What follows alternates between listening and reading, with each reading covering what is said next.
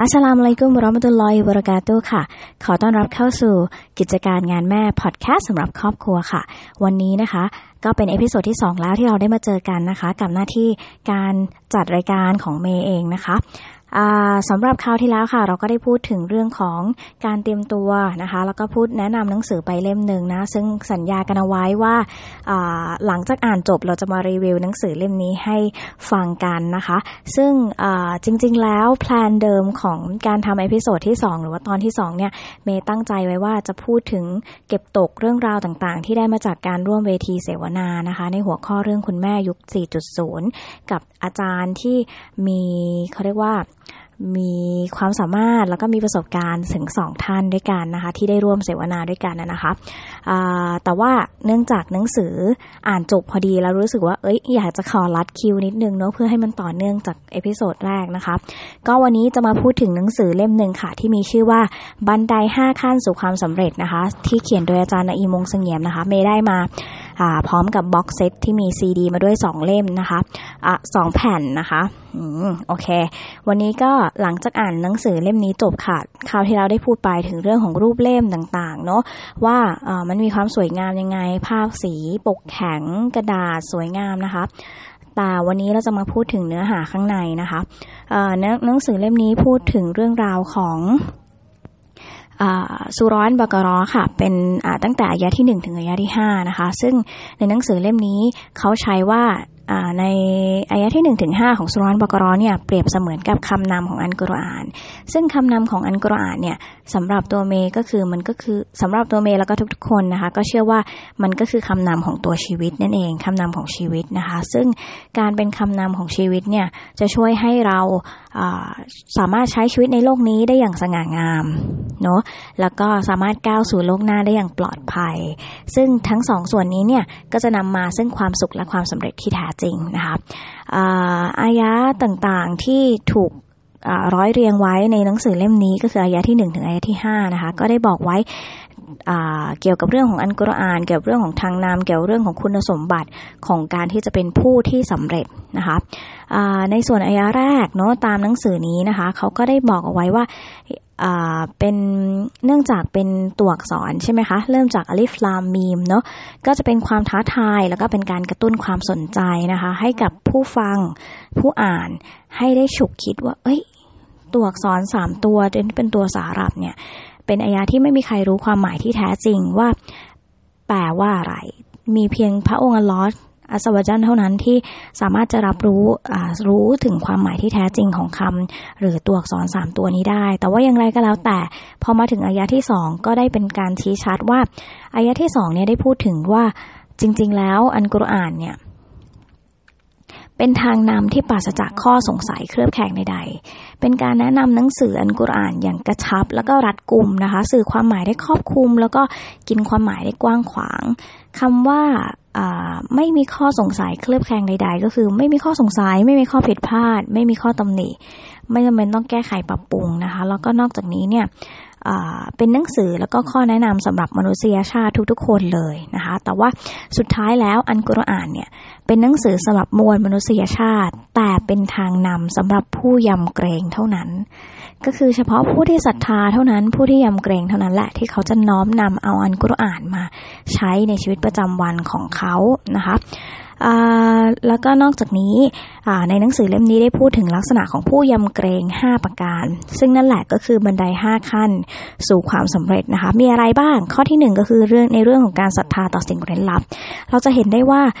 ในอัลกุรอานก็ตามในศาสนาอิสลามก็ตามในเรื่องของความศรัทธาเนี่ยเราจะพูดถึงสิ่งเร้นลับหรือสิ่งที่เราไม่เคยเห็นมาก่อนเราพูดถึงสวรรค์ไม่มีใครเคยเห็นสวรรค์แต่นั่นคือความศรัทธานั่นคือความเชื่อที่เราเชื่อว่าสวรรค์เนี่ยมีอยู่จริงนะคะเชื่อและศรัทธาในสิ่งที่อัลเลาะห์ทรงสร้างทั้งที่ตาเรามองเห็นและมองไม่เห็นแต่ความศรัทธาจะนำพาให้เราเนี่ยเข้าไปถึงจุดนั้นเองนะคะข้อที่2ก็คือดำรงและยืนหยัดอยู่ในการละหมาด ข้อนี้สำคัญมากนะคะเพราะว่าการละหมาดเนี่ยถือเป็นศูนย์รวมของความดีงามไม่ว่าจะเป็นเรื่องของการดุอาการซิกรุลลอฮ์นะคะการที่เรา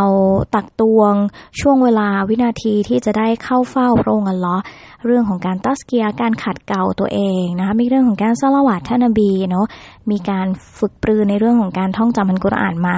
และนำมาใช้ในการละหมาดซึ่งถือว่าการละหมาดเนี่ยเป็นจุดศูนย์รวมของความดีงามทุกอย่างไว้นะคะแล้วก็ข้อที่3ก็คือในเรื่องของการใช้จ่ายบันไดขั้นที่3ก็คือการใช้จ่ายไปในหนทางของอัลเลาะห์การใช้จ่ายไปในหนทางของอัลเลาะห์เนี่ยไม่ได้เฉพาะเจาะจงว่าต้องเป็นการสร้างโรงเรียนสร้างมัสยิดหรืออะไรอย่างนั้นนะคะแต่ว่าเป็นการใช้จ่ายในทุกวันนี่แหละจากริสกีที่อัลเลาะห์ทรงประทานให้กับเราแล้วเราได้ใช้จ่ายไปในหนทางของพระองค์การใช้จ่ายกับคนในครอบครัวก็ถือเป็นการใช้จ่ายกับในเรื่องของหนทางของอัลเลาะห์เช่นเดียวกันนะคะแล้วก็การใช้จ่ายที่ไม่ฟุ่มเฟือยจนเกินไปรู้จักเก็บออมรู้จักบริจาครู้จักที่จะให้นั่นก็ถือเป็นสิ่งที่ดีนะคะแล้วก็เป็นสิ่งที่เราทุกคนน่าจะนำเอามาใช้นะคะข้อที่4ก็คือเรื่องของไม่อิจฉาริษยาในหนังสือเล่มนี้ได้พูดเอาไว้เขียนไว้ดีมากนะคะในเรื่องของ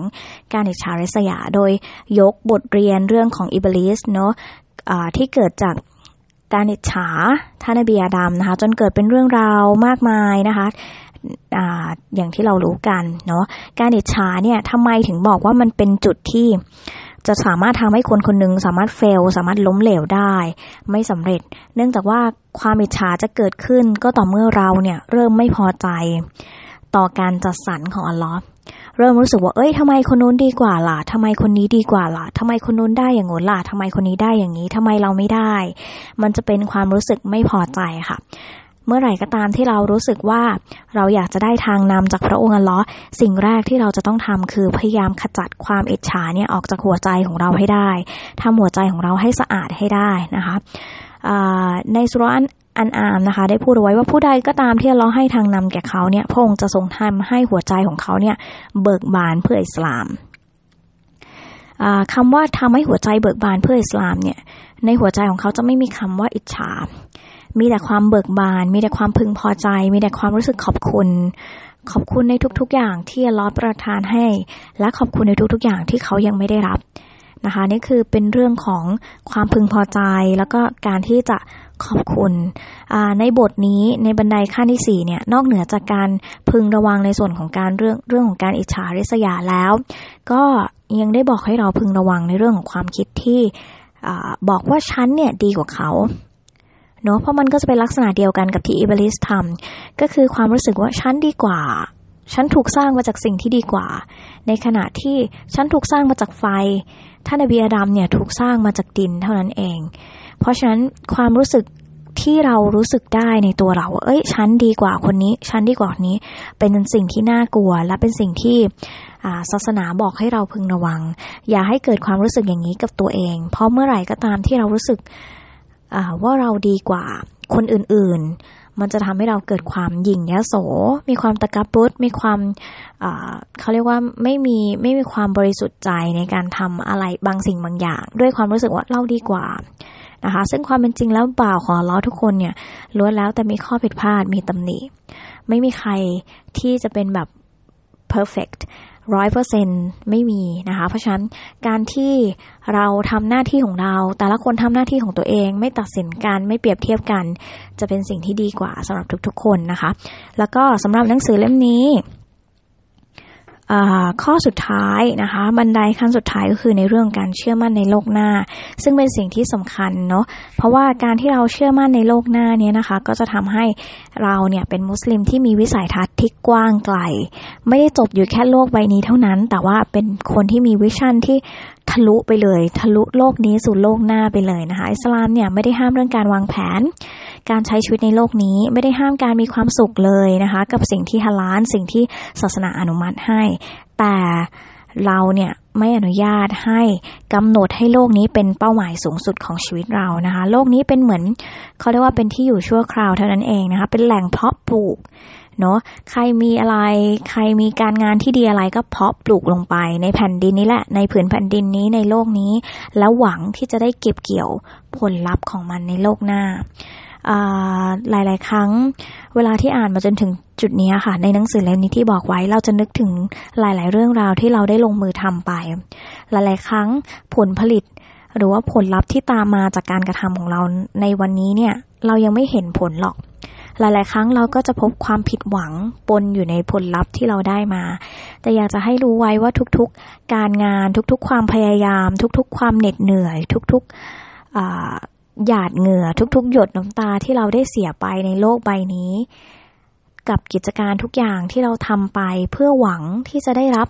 ความเมตตาความโปรดปรานจากพระองค์อัลเลาะห์เนี่ยไม่มีสูญเปล่าแน่นอนในโลกนี้เราอาจจะเฟลเราอาจจะพลาดแต่ว่าในโลกหน้าสิ่งที่รอเราอยู่นั้นจะสวยงามอย่างแน่นอนค่ะอันนี้ก็เป็นสรุปสั้นๆจากหนังสือเล่มนี้หนังสือที่มีชื่อว่าบันได5ขั้นสู่ความสำเร็จนะคะคำเคลมหน้าปกบอกว่าถอดเคล็ดลับความสำเร็จจากกฎธรรมชาติในคัมภีร์อัลกุรอานนะคะซึ่งหลังจากอ่านเล่มนี้รู้สึกว่าได้มองเห็นอะไรบางอย่างแล้วก็ได้จุดที่กลับมาฉุกคิดกับตัวเองค่อนข้างเยอะก็เลยรู้สึกว่าหนังสือเล่มนี้เป็นหนังสือที่ดีมากอีกเล่มนึงแล้วก็อยากจะให้ทุกๆคนเนี่ยนะคะลองไปหามาอ่านดูเนาะแล้วก็สำหรับใครที่อ่านแล้วอยากจะให้ลองแชร์ข้อมูลกันดูนะคะว่ารู้สึกยังไงบ้างกับการอ่านหนังสือเล่มนี้ส่วนตัวเมย์เองรู้สึกว่าอัลฮัมดุลิลลาห์ที่เราได้ประโยชน์จากหนังสือเล่มนี้แล้วก็อัลฮัมดุลิลลาห์ที่เราได้มีโอกาสเนาะที่จะหยิบมาพูดคุยแล้วก็แนะนำเนื้อหาในเล่มกันค่ะแล้วก็ถือเป็นหนังสืออีกหนึ่งเล่มดีๆสำหรับทุกๆคนที่อยากจะประสบความสำเร็จและก็เป็นการประสบความสำเร็จแบบเขาเรียกว่าทะลุมิติเนาะทะลุโลกไปเลยไม่ใช่เฉพาะแค่โลกนี้แต่เป็นทะลุไปยังโลกหน้าด้วยซ้ำไปนะคะเพราะฉะนั้นชัยชนะแล้วก็หรือความสำเร็จสำหรับผู้ศรัทธาไม่ใช่แค่เราได้สวรรค์เท่านั้นแต่เป็นการที่เรารอดพ้นจากไฟนรกแต่เป็นการที่เราได้เข้าสวรรค์ได้เข้าไปเข้าเฝ้าพระองค์อัลเลาะห์ได้ประสบพบพักกับพระองค์สักทีหลังจากความพยายามความเหนื่อยยากความบททดสอบต่างๆนานาในโลกใบนี้ได้ผ่านพ้นไปความหอมหวานความสุขความสำราญใจความสงบจิตใจกำลังรอเราอยู่พอเรามองภาพไปถึงโลกหน้าที่เราจินตนาการถึงเราจะรู้สึกได้ว่าโอ๊ยวันนี้ฉันมีแรงมากมายที่จะทำอะไรก็แล้วแต่และพอดแคสต์นี้ก็เป็นหนึ่งในนั้นนะคะอินชาอัลลอฮ์ขอให้ทุกๆหัวใจทุกๆคนที่ได้ฟังพอดแคสต์นี้อยู่ขอให้พอดแคสต์นี้เป็นอีกหนึ่งแรงบันดาลใจดีๆสำหรับการทำความดีในวันนี้และวันต่อๆไปนะคะเชื่อว่าหลายๆคนที่ได้อ่านหนังสือเล่มนี้แล้วก็ได้มาฟังสรุปตรงนี้ก็อาจจะรู้สึกว่าอยากจะทำอะไรดีๆมากขึ้นในแต่ละวันนะคะแล้วก็สำหรับใครที่ยังไม่ได้อ่านหลังจากฟังวันนี้แล้วรู้สึกว่าอยากอ่านก็อยากจะแนะนำช่องทางนิดนึงค่ะสามารถติดต่อเข้าไปได้ที่เพจของสำนักพิมพ์บ้านมุสลิมนะคะแล้วก็เร็วนี้ก็จะมีคอร์สเกี่ยวกับเรื่องของถอดบทเรียนชีวิตของท่านนบียูซุฟนะคะถ้าสนใจก็สามารถติดต่อไปที่เพจของสำนักพิมพ์บ้านมุสลิมได้นะคะก็ถือเป็นอีกหนึ่งสำนักพิมพ์มุสลิมที่คิดว่าหลายๆคนเนาะหลายๆคนที่เป็นนักอ่านอยู่แล้วก็จะรู้จักสำนักพิมพ์นี้ดีเพราะว่าผลิตหนังสือแล้วก็สื่อคุณภาพดีออกมาให้มุสลิมได้อ่านตลอดเวลาก็อยากจะขอใช้พื้นที่ตรงนี้ขอดุอาให้กับสำนักพิมพ์ด้วยเช่นเดียวกันนะคะขอให้ผลิตหนังสือแล้วก็สื่อดีๆให้กับมุสลิมไทยได้อ่านไปอีกนานๆเลยเนาะเพราะว่าคือเรารู้สึกว่ามันได้เติมเต็มแล้วก็ได้ชาร์จพลังศรัทธาให้กับตัวเราเองด้วยนะคะสำหรับวันนี้นะคะก็เป็นเอพิโซดเป็นตอนที่2ของรายการกิจการงานแม่แล้วนะคะซึ่งครั้งนี้เราก็เทเวลาให้กับหนังสือเล่มนี้ไปเลยเนาะก็เกือบ15นาทีที่ได้อยู่ด้วยกันตรงนี้ค่ะก็อยากจะบอกว่า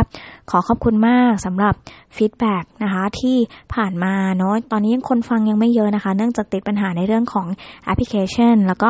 หลายๆอย่างเนาะพยายามจะหาวิธีที่จะทำให้ทุกคนได้ฟังไปด้วยกันนะคะเพราะว่าเราก็มีความตั้งใจแล้วว่าอยากจะทำตรงนี้นะคะเพื่อให้เป็นเหมือนช่องทางนึงสำหรับคนที่อาจจะไม่ได้มีเวลาอ่านเยอะแต่ว่ามีเวลาที่จะฟังก็อยากจะใช้ตรงนี้นะคะเป็น